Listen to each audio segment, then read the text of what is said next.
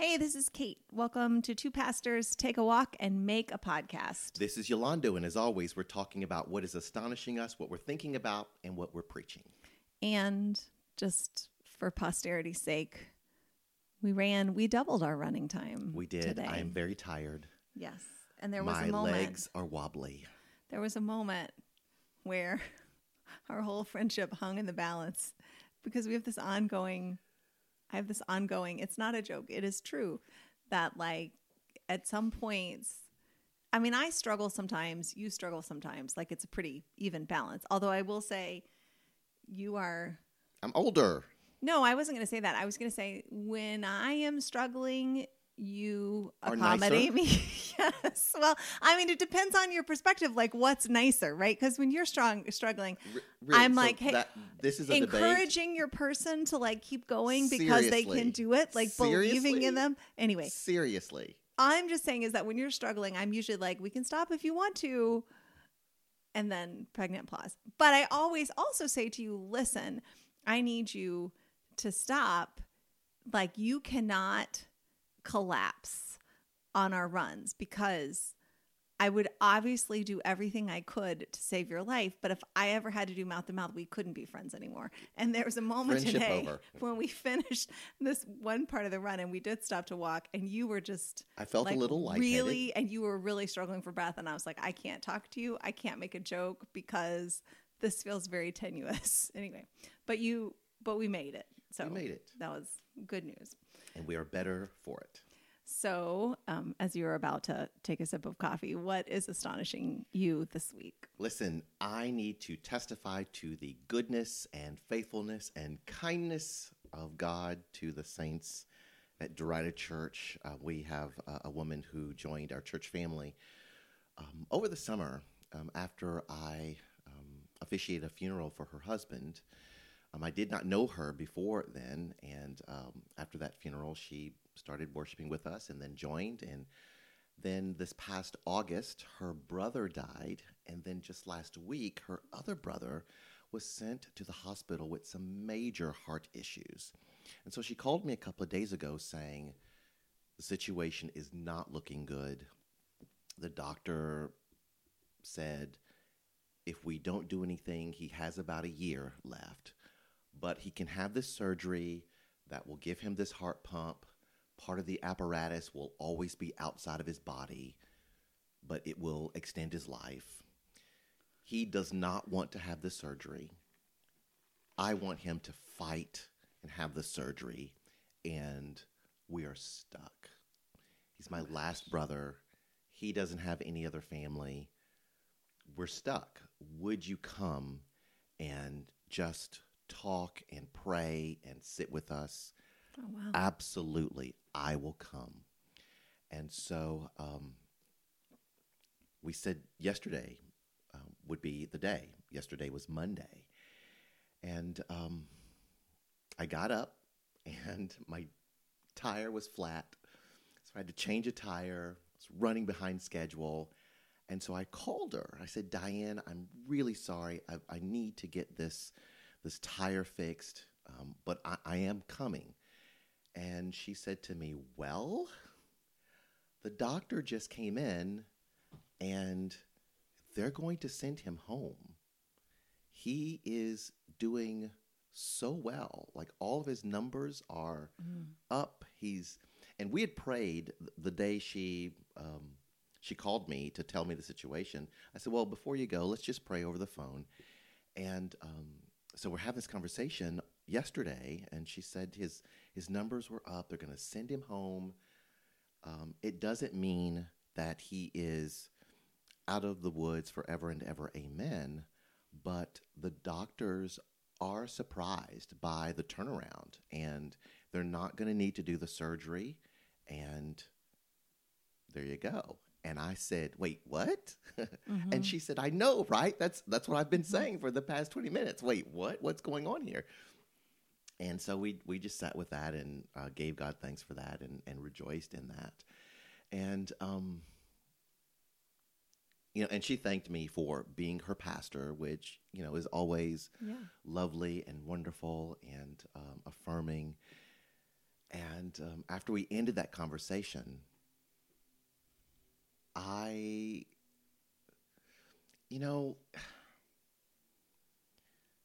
we do this work. We do this pastoring work, and we live this Christian life like all other Christians, and we believe what Christians have believed for centuries. And yet, when God surprises us and does the thing that we confess that God can do and does throughout the Bible, sometimes we're surprised in a way that highlights, and I think I have to confess, a sort of lack of faith. Yeah, I was genuinely, yeah. my prayer was, God, heal, restore, and at the same time, I'm preparing for hard conversation, continued sickness, and that's where my ministry energy was going. Mm-hmm. And with this turnaround, there was some conviction, but said, "Oh, you didn't exactly believe that part about healing that you prayed. You believed it, but you didn't. Mm-hmm. You are surprised by it." Yeah, I think it's that somebody has this term. I think that it's the Christian hedonism guy, the guy John Piper. John Piper. I think he's the one who talks about most Christians are practical atheists or pragmatic atheists. I think that's his term. And by that, he doesn't mean that we don't believe what we believe. He doesn't mean that we don't know Jesus and want to follow Jesus and want to trust Jesus with our lives. But what he is saying, and I find this to be, descriptive of me as well, is that there is just this sort of sense of like, okay, I know that Jesus has handled all the cosmic stuff. So like, salvation, whatever, restoration of creation, sin. just like all the big stuff. Like the cross did amazing, huge, cosmic, eternal destiny kinds of things. But for the everyday here and now, I am on my own with a set of instructions and values, and God is just really sort of expecting me to make wise and faithful, responsible decisions. And, if something, extraordinary happens, I can cry out to God for deliverance from, whatever disease or war or, natural disaster. But in the day to day, I'm kind of on my own. Like God has given me the gift of life, and so he calls that. I think it's Piper. Maybe it's not. I might have given him credit for someone else's work, but he calls that practical atheism. Like that on a practical level, we don't make decisions any differently than someone who doesn't believe in God would make. Now, we might have different values than a person who doesn't believe in God would have. We might or we might not. But when it comes to sort of making practical decisions and sort of reckoning, well, what's my strength? What's a likely outcome? What will I prepare for? We live as though what we have and what we can do with it form the limits that we can expect in life. And so those moments of actually experiencing like healing, deliverance, manifesting, a provision, they're both wonderful and awful because they reveal to us, oh, I'm not walking with the Lord. I'm walking for the Lord. I'm working for the Lord, but there's just a lot of stuff where I'm saying, I'll do this on my own, and I'll do what I feel like I can, and I won't do what I feel like I can't. And I'm not responsible beyond that because I'm just a person, and this is what a person can reasonably do or expect. And so I mean, I find this, I mean, I feel deep clarity, and I have since the beginning of being a pastor, that when someone invites you to their hospital bed, that you pray for healing, and you pray for healing like boldly and expectantly and wholeheartedly, because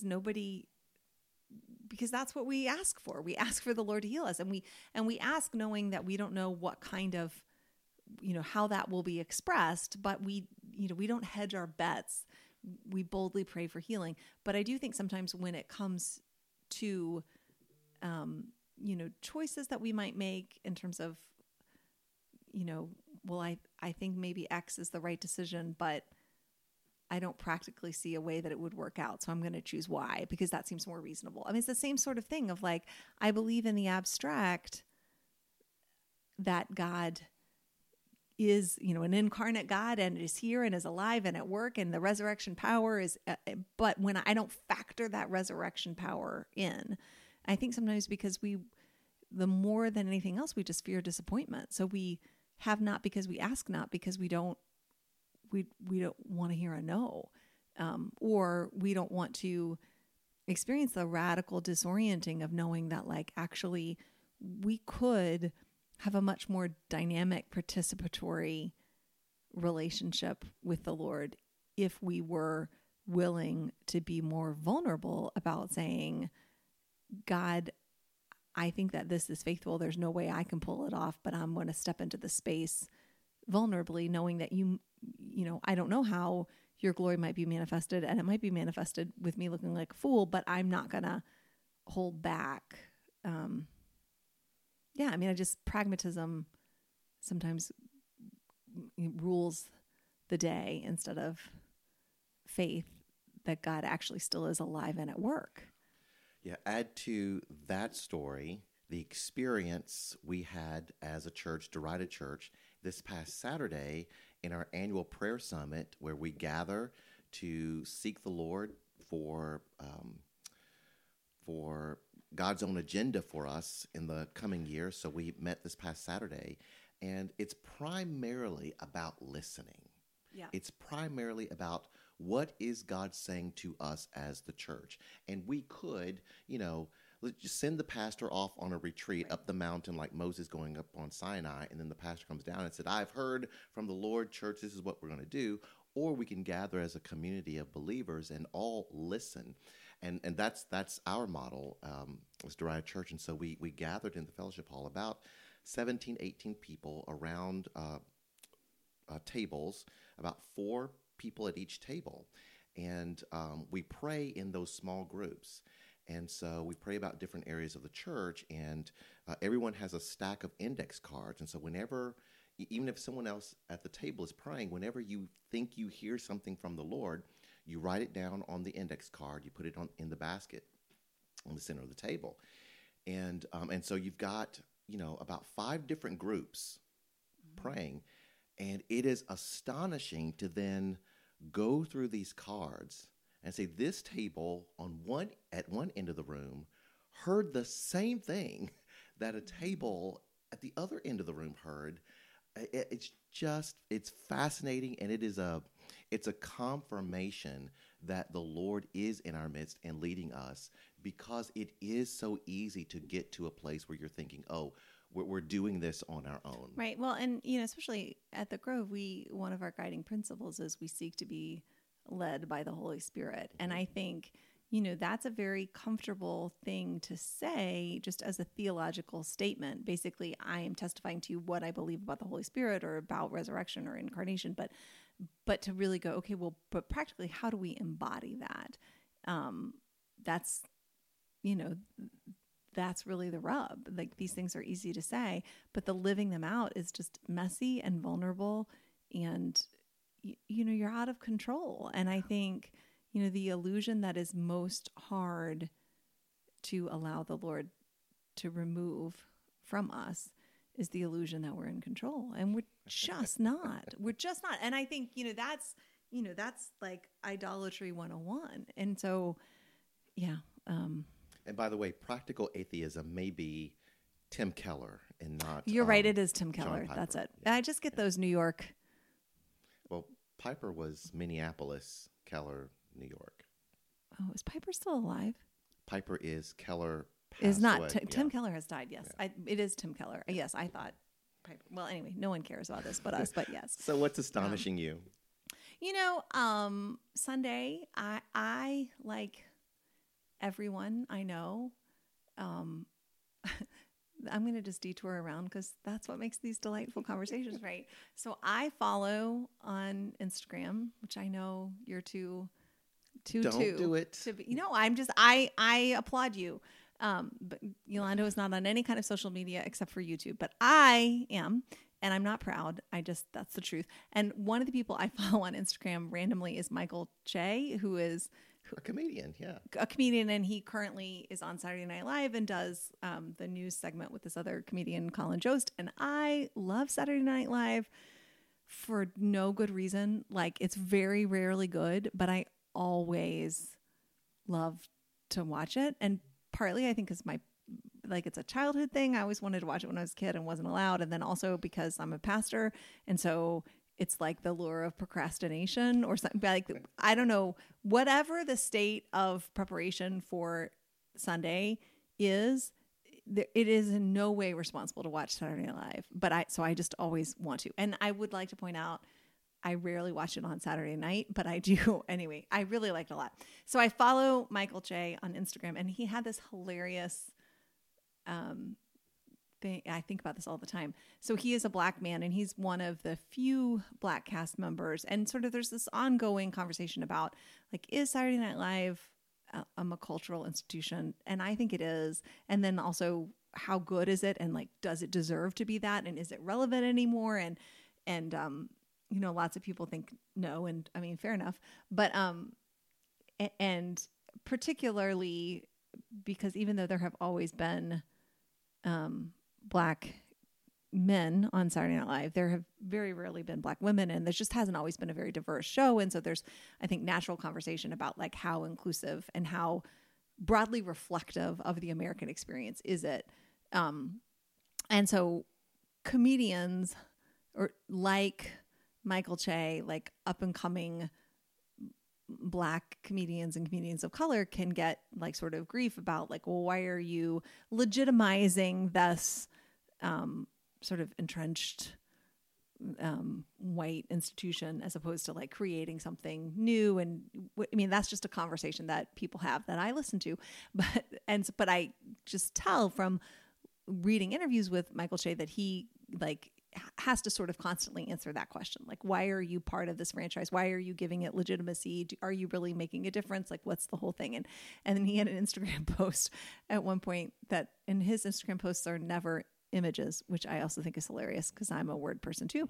And he was just like, hey, Gen Z, hating Saturday Night Live is not a personality, which I thought was really funny because a lot of people are just like, as someone who likes it, people are like, oh, you're so whatever, and I'm so evolved, whatever. I'm like, no, you just don't like the show. It's not a whole personality. It's not a whole vibe. It's not a whole life. Like, it's just not that deep, right? I like it. You don't, move on. But anyway, I was thinking about that because the thing that is not unique at all is that I, like everyone else in the world, hate daylight savings time. And I dislike it exceedingly. You dislike it? Sure. I hate the time change. I don't care where it is. Like, I don't care if I don't know if this is the real time or later. How can we be friends? What? It is great. I love it. The time change? Yes. Like, okay, we have a problem. We really are discovering something in real time. Well, I hate it because I have existential angst about literally like, and now that I have a smartphone, it's even more anxiety produced. I hate that it happens on Saturday night. So I think as a pastor and it really affects us more than most people because it happens right before we are going to get up and do this thing. And also now that we've had smartphones, I find it even more anxiety producing and confusing because I never feel really certain as to like whether my phone has switched or not. And is like the time on my phone now like the old time or the new time? I'm usually sleep deprived and stressed. Like it's just a whole thing for me. So I don't hate fall as much as I hate spring, but I just hate it. And also I will say, and this might be a gendered thing, because in my house as the mother, I primarily am the person who has always dealt with children, like babies and sleep schedules and toddlers. And so like the time change is horrific for if you are a nursing mother getting up 3 times. Like it's just awful. So I hate it. And I know that's not a personality. It might be a deal breaker in our friendship, but I hate it. But I will say what astonished me is on Sunday, like normally at the Grove, people kind of trickle in and that's fine. I'm just glad people come. But on Sunday, like we were getting ready to start and the sanctuary was full of people. And I swear there was just like this lightness and joy in the space. And I really was like, I don't get it. Like it felt like a holiday, right? And I just couldn't figure out like, and I was like, oh, this is because everyone has an extra hour and they are not stressed and they got more sleep. And so I don't know. I mean, I hate the time change. It's terrible. There are literal studies about how like fatalities increase the weeks after it happens. Like it is objectively bad. But I wish there were a way without changing the time that everyone could get an extra hour of sleep. Or I think maybe everyone else is staying up at night and watching Saturday Night Live, which I think you need to like TiVo it or record it because like it's just amazing how much a difference it makes when everyone just has time and space and sleep. First of all, TiVo, hello, 1991. Whatever, DVR it, whatever it is. I never had TiVo when TiVo was a thing because it was too expensive. I'm sorry, this is all superfluous and it doesn't matter. It was just a joyful day at worship at the Grove, and it was really nice to be gathered, and everyone was there. And it was astonishing for me to realize that this thing I hate was actually what was behind this like beautiful spirit in the room. God, that was a long way around the barn. Stuck on you dislike daylight savings time. Right. It is the best. Okay. And by the way, I do watch Saturday Night Live on Saturday nights because I am up still working on sermon. That's true. That's a point of commonality. We're gonna have to take this offline because I really think there are a lot of really unique things about you, but I don't like. I think you need to do a poll because I really think you're the only one. You are literally, I cannot say literally enough. You are literally the only person I've ever met who likes daylight savings time. How could you not love going to bed knowing that you're going to get an extra hour? Because they're going to take it back. We're not going to have a podcast about daylight savings time. This is the dumbest thing ever. We can have a conversation about this, but we're not talking about it anymore on the podcast. Let's move on. Okay. All right. So what are you thinking about? What am I thinking about? Well, let me set the context for it first. As a person who has been shaped by the Black church, that is the institution that came up, arose in the midst of slavery in North America.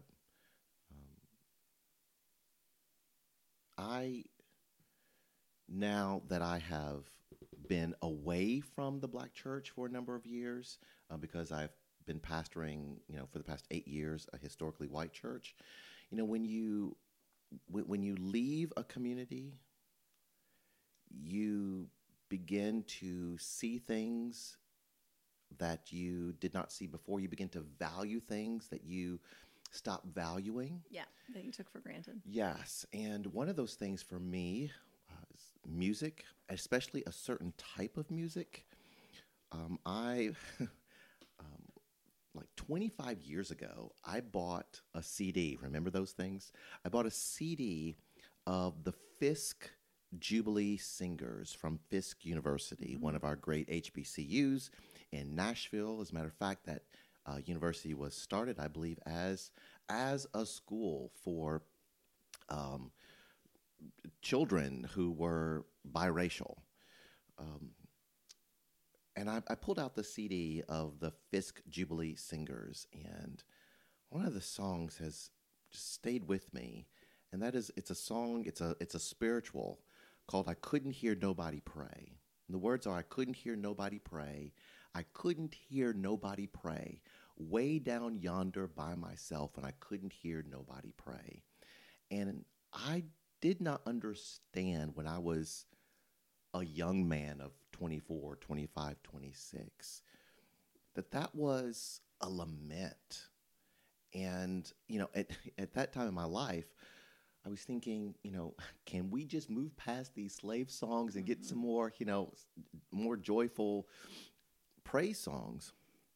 But now, that song is about being in a place of pain and grief and suffering that's so deep that you have no sense that anyone is praying for you, and your suffering is so deep that you can't even pray yourself, right? I couldn't hear nobody pray.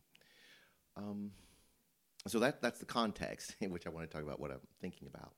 So in that context, our friend Elizabeth Bridges sent us a link to a podcast. It's a conversation between Kate Bowler and N.T. Wright, whom I love. He's your boyfriend. He's my favorite New Testament You scholars. always talk about having two friends. It's like me and Albert Moses, but the truth is, yes. N.T. Wright is your... the two friends I can pick up the phone and call anytime. N.T. Wright is my, I wonder if N.T. Wright does those things that like celebrities like do cameos. Like you pay him $200 and they'll be like, "Hey, Kitty, happy 8th birthday!" I would right? totally pay that money. I would totally. Someone needs to do that for you. Totally do that. Yeah, yes. because I feel like if N.T. Wright knew you, he would like me. He would. We would be friends. That is true. Yes, that we is would be true. friends. So she sent this podcast, and it's about the mystery of suffering and how we have a tendency just to be impatient with a lack of certainty, impatient with mystery. We love certainty. And the place in the podcast that really got my attention. Because certainty leads to control. Certainty leads to control, yes. Or the illusion of it. And especially in times of suffering, in times of tragedy, we just have this knee-jerk reaction to want to know why and who's at fault. And because if we can figure that out, then we can have some sense of control over what feels like chaos. And I think it's a way of like distancing or dismissing the tragedy of it or the pain of it. It's like if you have a reason, then that reason becomes a box, and you can pack away the human experiences of the people who are going through just in that. Like, well, this happened because you did that, or this happened because they did that. And so therefore now I understand it, so I don't have to deal with it anymore. And it totally skips lament. Can we simply moan and groan and acknowledge that this is not how it should be? This is not what God intended. And it is so anti-Christ, right? I mean, if the whole revelation of incarnation is God leaving sort of the distance, the safety, the glory, the removedness of the heavenly realm, and coming down to co-suffer, co-labor, have and get to the place where you say, my God, why have you forsaken me?" Yeah, or to have the moment of rage and tears at Lazarus's tomb, right? Not to just be like, "Sorry, Mary, sorry, Martha, it's a bad day for you, but don't worry about it because I'm going to take care of it later." But to say like, "No, I'm in my gut. I am," Or to stand around his grave and say, "Well, if Lazarus had did this, and this, he would have lived long. He would have been healthier," right? Because we look to blame. But the thing that got my attention in this podcast that I stopped and I listened to several times, N.T. Wright, he said, I think he was giving a talk to a group of pastors. Oh, yeah. And they asked him what he was working on. And he said, something about Romans 8:28. And he said, all of the pastors in the room were able to say that particular scripture in unison. And the King James Version says, "And we know that all things work together for good to them that love God, to them who are called according to his purpose." And N.T. Wright says we take that as a Christian way of saying everything happens for a reason. And everything's going to be okay. Everything's going to be okay, and everything happens for a reason. And he says, well, and if you look at the Greek, that's not really what it says. Right. Well, and even in the English, that is in the mistranslated English, to say, I take that to everything happens for a reason, that is explicitly not what it says. Totally not what it says. But anyway, sorry. No worries. N.T. Wright says the Greek is literally in all things. Wait, am I reading the right one? Okay, yeah. Here it is. No, that's wrong. Here it is. God works in all things with those who love the Lord, who are called according to his purpose. So that he says it's about our vocation as Christians, as followers of Jesus. So when the tragedy, when the suffering happens, we don't have to explain it.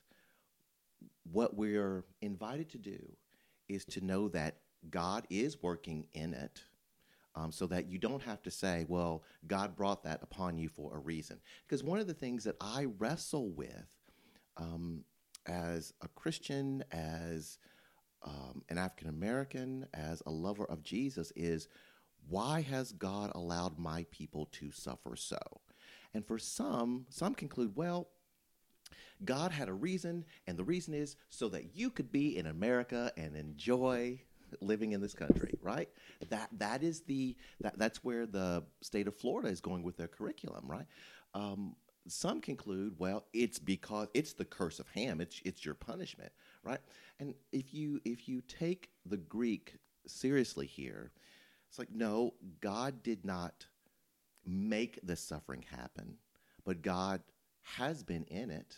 God has been with us, and there is a vocation in suffering. God works. Wait, where is the text? I just missed it. I forgot his translation. In all things, God works with those. Mm-hmm. Which is, I mean... And so there's something for us to do as well in the suffering. Which is the same thing. I mean, because Paul is one person with one brain and one experience of life with Jesus. It's the same thing that Paul is saying in Romans 5 when he's saying yes. we even can boast in our suffering because, suffering produces perseverance, and perseverance produces character, and character produces hope, and hope does not disappoint. And it's this sense of like, we, even in our suffering, if we turn to God in our suffering, God meets us in our suffering and produces out of that suffering, ultimately, the hope of the glory of God, which will not disappoint. And I think that's, But the reason for the suffering was not to get to the hope. Like God did not say, well, here's this suffering so that I can get you to this hope. And it's not like you purchase hope through the payment of your suffering. It's not transactional in that way. But it is, I think, a sober understanding of, look, if what is happening right now is the powers and principalities that undergird the world which is passing away are breaking down, and then those of us who are feebly and weakly and imperfectly trying to resist them often end up in the center of a clash that leads to suffering in a way that folks who are accommodating won't. And because I think, ultimately this sense of like, and I think Kate Bowler talks about this a lot in that podcast and just in general in her work, is she is someone who had a terminal cancer diagnosis, or a stage 4 cancer diagnosis at a very young age, when she was the mother of a very young child, and just experienced so many Christians. And I think she says, like, coming to her with scripture like a blade, and just wanting to explain it. Well, like, this is why this happens, because their skin in the game wasn't, I care about you and you're going through this, and so I want to walk through this with you. It was, I need my understanding of God not to be disturbed or changed in any way by your experience. So I need an explanation that will leave my theology unchanged, because this is happening to you and not me. And I don't even want to experience theological discomfort by watching, like, we need these theological rationales so that A, I don't have to emotionally invest, and B, so that I can continue to live with the very comforting illusion that what happened to you can never happen to me. And yes. And I'm starting to change some of my language about faith, because years ago I would have been very comfortable with the idea of certainty, that faith leads to certainty. And now I say faith leads to confidence, not certainty. So I'm confident that I have a lot of things right, but I make room for two things. Number one, I could be wrong about some things. I probably am, more than I want to realize. But also I make room for mystery, for not knowing, not being able to explain everything.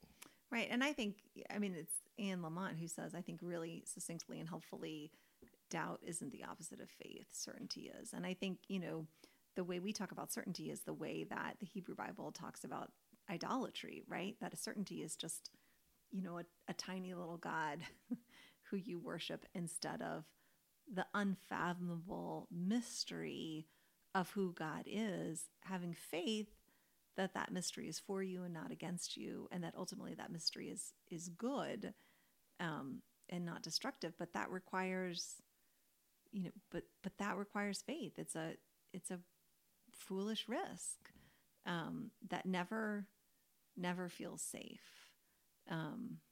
But yeah, no, I really I appreciated that conversation a lot, and I am not as in love with N.T. Wright as you are, but several things. Strike I two know today. I First, really appreciate daylight him. savings time. I know, but now N.T. Wright. I will say I appreciate Okay. him a lot more, just because I approach him differently, because I hear you talk about how, and so I appreciate him. I'm just saying we don't have to be exactly the same.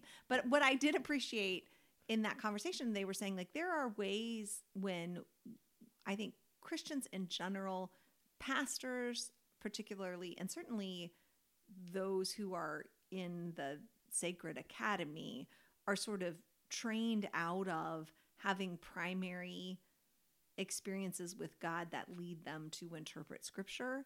And it's as if to say, well, since I'm not a Greek scholar, all I can do is look at what all the Greek scholars say about Colossians, and then sort of pay my money with the one I agree with the most. And I just appreciated both of them, and they're both academics, sort of acknowledging, like, hey, this is sort of the limit of the academic framework that exists across all disciplines, has sort of superimposed on religion or biblical studies, and it's it's a little nonsensical on the face of it, because the whole premise is, I think for people who practice the faith, and not everyone does, some people study scripture like an anthropological document, but for people who practice faith, like, the foundational premise is we believe that these words matter, these traditions matter, because of the transcendent God behind them. And so I appreciate in that conversation, he begins by sharing his own formative faith experiences in his youth, and really acknowledging that he can look back on them now and sort of question, how was this an appropriate experience for a 7-year-old boy to have, or is this more a factor of where I was in my adolescence? But also just say, like, these are the places that God met me, and these are what shaped me. And I really appreciate that, because I don't hear a lot of academics talking in that way. I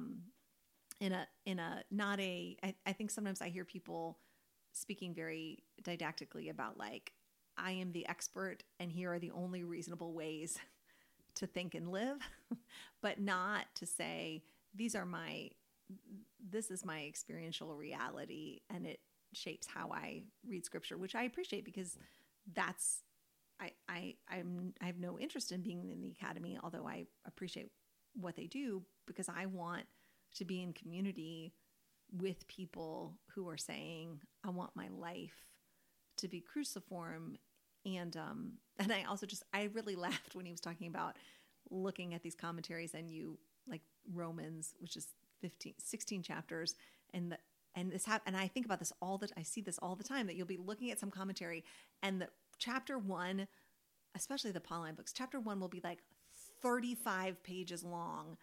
And then chapter 16 will be like a page and a half. And you're like, I'm sorry, this is not balanced. And he was just acknowledging that and I felt seen because he writes commentaries and I'm just glad that he recognizes that the back half of all of these commentaries are deeply underserved because it's like people are like, well, this had to be 200 pages and I took 150 pages to get through the first 7 chapters. So now I only have to write 50 more and I'm going to, anyway. Well, what are you thinking about?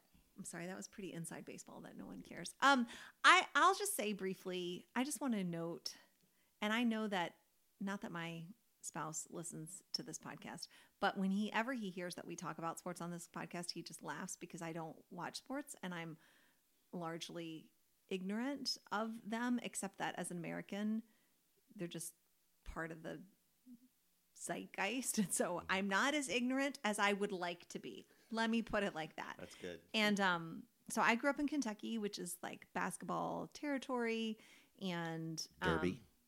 What Derby? Well, Kentucky Derby. That's a sport, right? It is a sport, but I'm just saying like the Derby is important for a very particular subset of the population. But everyone, it seems, cares about basketball. And so growing up and I was born in 75. So growing up in the 80s, like U of L basketball was a really big deal, but there's also IU basketball and they're sort of the big nemesis. And IU was coached by Bobby Knight. And again, I would like to not know who Bobby Knight is, but I do because he was kind of in the height of his fame. Chair throwing. Right. And so this past week, Bobby Knight died. And I guess I should say for anyone who is blessedly ignorant about Bobby Knight, he was a very successful basketball coach. He won a lot of games and a lot of championships. And he also got a lot of credit for making sure that his players went to class and graduated. And many of them went on, I don't know, I presume went on to be successful basketball players. And I apparently the game of basketball is endlessly fascinating. I don't get it. Colin laughs at me for rereading books or like watching formulaic television. And I'm like, you watch a game where literally it's run down the court, put the ball in the net, run down the court, put the ball in the net. It's the same thing over and over again. And you make fun of me because I like to relax with a Hallmark movie. Like formulaic is what we do. But anyway, apparently basketball is endlessly strategic and interestingly, I don't get it, but I don't need to harsh anybody else's yum. But Bobby Knight was deeply problematic because he had an explosive temper and he like infamously threw chairs and would yell at referees and hit his players. And it got to be so bad that he did get fired by IU, even though he was so successful in running the franchise. And that's pretty remarkable. And won't even detour the whole conversation about sports in theoretically institutions of higher education. But he died last week. And I was just really interested to watch all the tributes come in towards him and to watch the way that people were wrestling with this idea of like, well, we don't want to speak ill of the dead. And so people were giving very effusive eulogies to how wonderful he was and how important he was and how good he was at his job. And then there's this little moment of like, yes, he had this temper. And yes, there were those moments where he hit his students, but he was such a wonderful basketball coach. And I just, again, as a disinterested person, I'm like, that's very interesting to me just to see how transactional our ethics are in our culture, how like it does not matter as long as you win. Because if he had been a basketball coach who was not winning, nobody would have tolerated that behavior, right? And so but nobody feels comfortable saying like it's okay if you hit your players as long as you win basketball games and win championships. But that's exactly what we're saying. We're saying it's absolutely the end justifies the means. Like that's what I just kept hearing in all of these tributes. And I recognize like it's complicated for me because I do believe that people are more than the worst things they've ever done. I believe that. But I also think, you know, when the whole very powerful and wealthy culture coalesces around someone to say, when you do wrong, it doesn't matter. Like, I just think that's worth noting. And just like listening to him say, in fact, he did they were playing clips from press conferences where he was talking about when he died, you know, to bury him upside down so that his critics could kiss his. I was like, wow. I mean, like this guy was just defiant. He was just, his thing was basically, I got results. The people who I hit deserved it. It was for their own good. And I just, again, like, because I am not in love with basketball, because I don't understand, like, I feel like I can just see a little more clearly. Like, it's just fascinating to me that people think that it's actually a feature of his success that that belonging was always at stake with him, right? Like he would physically beat you if you didn't do what he needed you to do. And to hear all these people talk about like what he taught them and how he changed the game, and just like these little phrases for like how he taught about, you know, defense or what, I mean, like whatever. I mean, it's a game though. And he abused people. And the fact that anybody who wants to sort of say, okay, but doesn't it matter? Like that we won't even really talk about that, or that when we try to talk about that, people are like, don't be such a Debbie Downer. Like you don't understand. I'm like, no, I think I do understand. And I understand that Bobby Knight is like a product of a culture and the values of our country and the pressure that we put on everything. And like, I think he really embodies, you know, toxic masculinity. Like he did what people told him to do, and he did it because people allowed him to do it. And at the end of the day, the way everyone is celebrating him, I just think is very revelatory about what our values really are, especially around connection and community and violence. Because, and this is not a surprise, like violence, we believe in the power of violence, like writ large when it comes to, you know, making wars, and small when it comes to, hey, if you need to deck a player, then do it. But of course, it would never be okay for a player to hit him.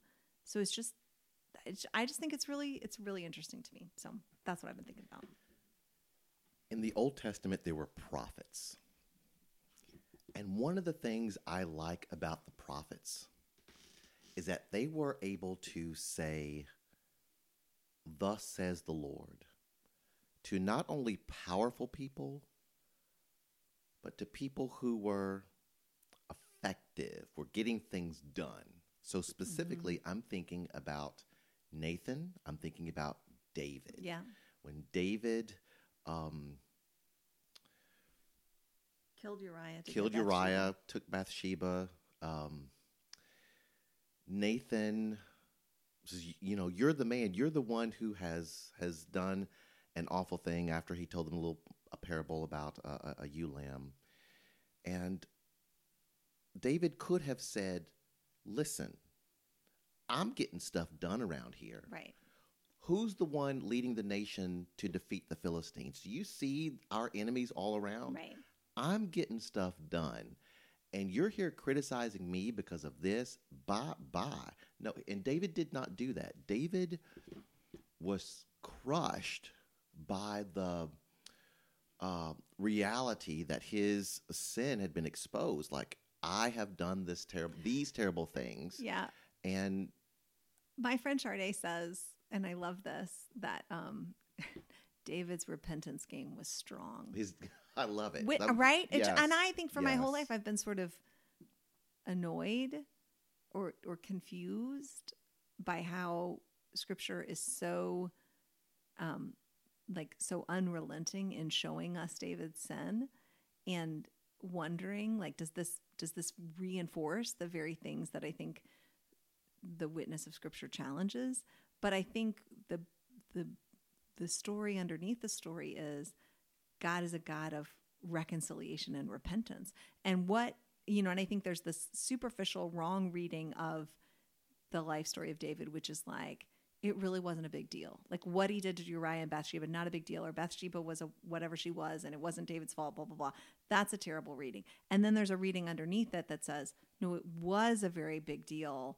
And we can't really make sense of how he remained a man after God's own heart. And then I think the deepest, truest level is, it was a very big deal. And the offensive, chesed, loving kindness of God is that God said David is more than the worst thing he's ever done. And David, to your point, any other king would have said, off with your head. And the fact that David is willing to say, I want to be made right with God. I will own and acknowledge my wrongdoing and seek repentance, even though I'll never get any credit for it, right? Like the people who would say, why are you such a wuss? You're the king. You took what you wanted. That makes you a man. Or the people who would have said, you are now ruined, and nothing you ever do or ever have done will ever matter anymore because you did this thing. That there's this third way for us, which I think is a biblical worldview, which we're not going to talk about today, which is that God is a redeemer and a reconciler, and the fact of the worst of us is true and not undone. That part of what God meets us in is our own sin. Well, whether you are a king or a basketball coach, what's true of all of us is that we are gifted. We are gifted people. And at the same time, we have flaws isn't strong enough. Sin. We have these sin tendencies in our personalities that need to be dealt with. Right. And I think what's beautiful about David and what we could learn from him is, I think so many of us we go to our faith tradition, we go to worship, we go to these places to be justified, right? Like we go there to be told that we're okay and God loves us and that we're not the problem. And the beauty of David's faith is that what he craved was the righteousness of God. And so when the righteousness of God said, you're the man, he embraced that just as deeply as he embraced it when God said, my anointing is no longer on Saul, right? I mean, David had a non-transactional love for the Lord, which I think really is the reason he's So I used to find it really difficult to officiate a funeral, to preach a eulogy for someone who had flaws, habits, character issues that everyone in the room knew about. Yeah. Right? And so if you don't say something, you're saying something. Right. But you're afraid to say something because, again, that whole cultural thing about don't speak ill of the dead, whatever. I have after many years, learned just name it early. Listen, we all know that our friend, our beloved friend so-and-so, he loved the bottle. I need everyone hearing the sound of my voice to know that Eulando Hinton is not going to be preaching at my funeral. No, we... I do not want it named. Just name it. Yeah. But that's not the only thing you say. Well, right. But there is the grace of God working in this person's life. It is, if you don't name it, it's as if you are afraid that thing is greater than the grace of God. Well, I think that's the bottom line. Like, we feel the sense that, I mean, there's something really right and true about wanting to give thanks to God and to celebrate the particular beauty of a person's life that has never been before and will never be again. But at the end of the day, we don't have hope at the grave because of the goodness of the person who has died. We have hope at the grave because of the goodness of God who raised Jesus Christ from the dead. And so just like living in the middle of that, because I think sometimes it's getting to be harder to preach a sermon when it's someone who, you know, I do like kind of hero worship, because it's hard to say, okay, but like, let's name all these wonderful things, but let's know that our hope isn't in the virtue that we see in this person's life. And that's really like, I don't know, like Greco-Roman culture. Like, our hope is in the power of the gospel, which is why we can show up and walk alongside people who we perceive as innocent and people who we perceive as guilty, knowing that, I mean, we may be right, we may be wrong, but either way, God accompanies, you know, goes alongside God's people all the way. This has become a very long podcast, and I think we need to end. Yes? Sure. So thank you all for listening. And if you would like to find out more about what God is doing at God's Church, Wright Presbyterian Church, you can go to their website, which is www.derridachurch.com. And you can worship with them on Sunday mornings at 11 o'clock. You can also find... Because you've gained an hour of sleep, but go ahead. I mean, not by next week, but it's fine. And you can also find Eulando's messages at the Derrida Church podcast on the Podbean website or on their YouTube channel. Their little icon is of their beautiful stained glass window, so it's like a dove coming down. A beautiful dove. And if you would like to find out more about what God is doing at God's Church, The Grove, you can go to the website, which is thegrovecharlotte.org. You can worship with us at 10 a.m. on Saturday, where everyone is wildly welcome, and the dress code is wear clothes. And you can check out messages, old sermons at the Grove Church podcast, and on the YouTube channel, look for the tree icon. It has roots. And you can also join us, worship with us virtually on Facebook Live. People can go to your website to worship with you virtually, right? Correct. So, yeah. So thank you all so much for listening, and we will talk to you next week.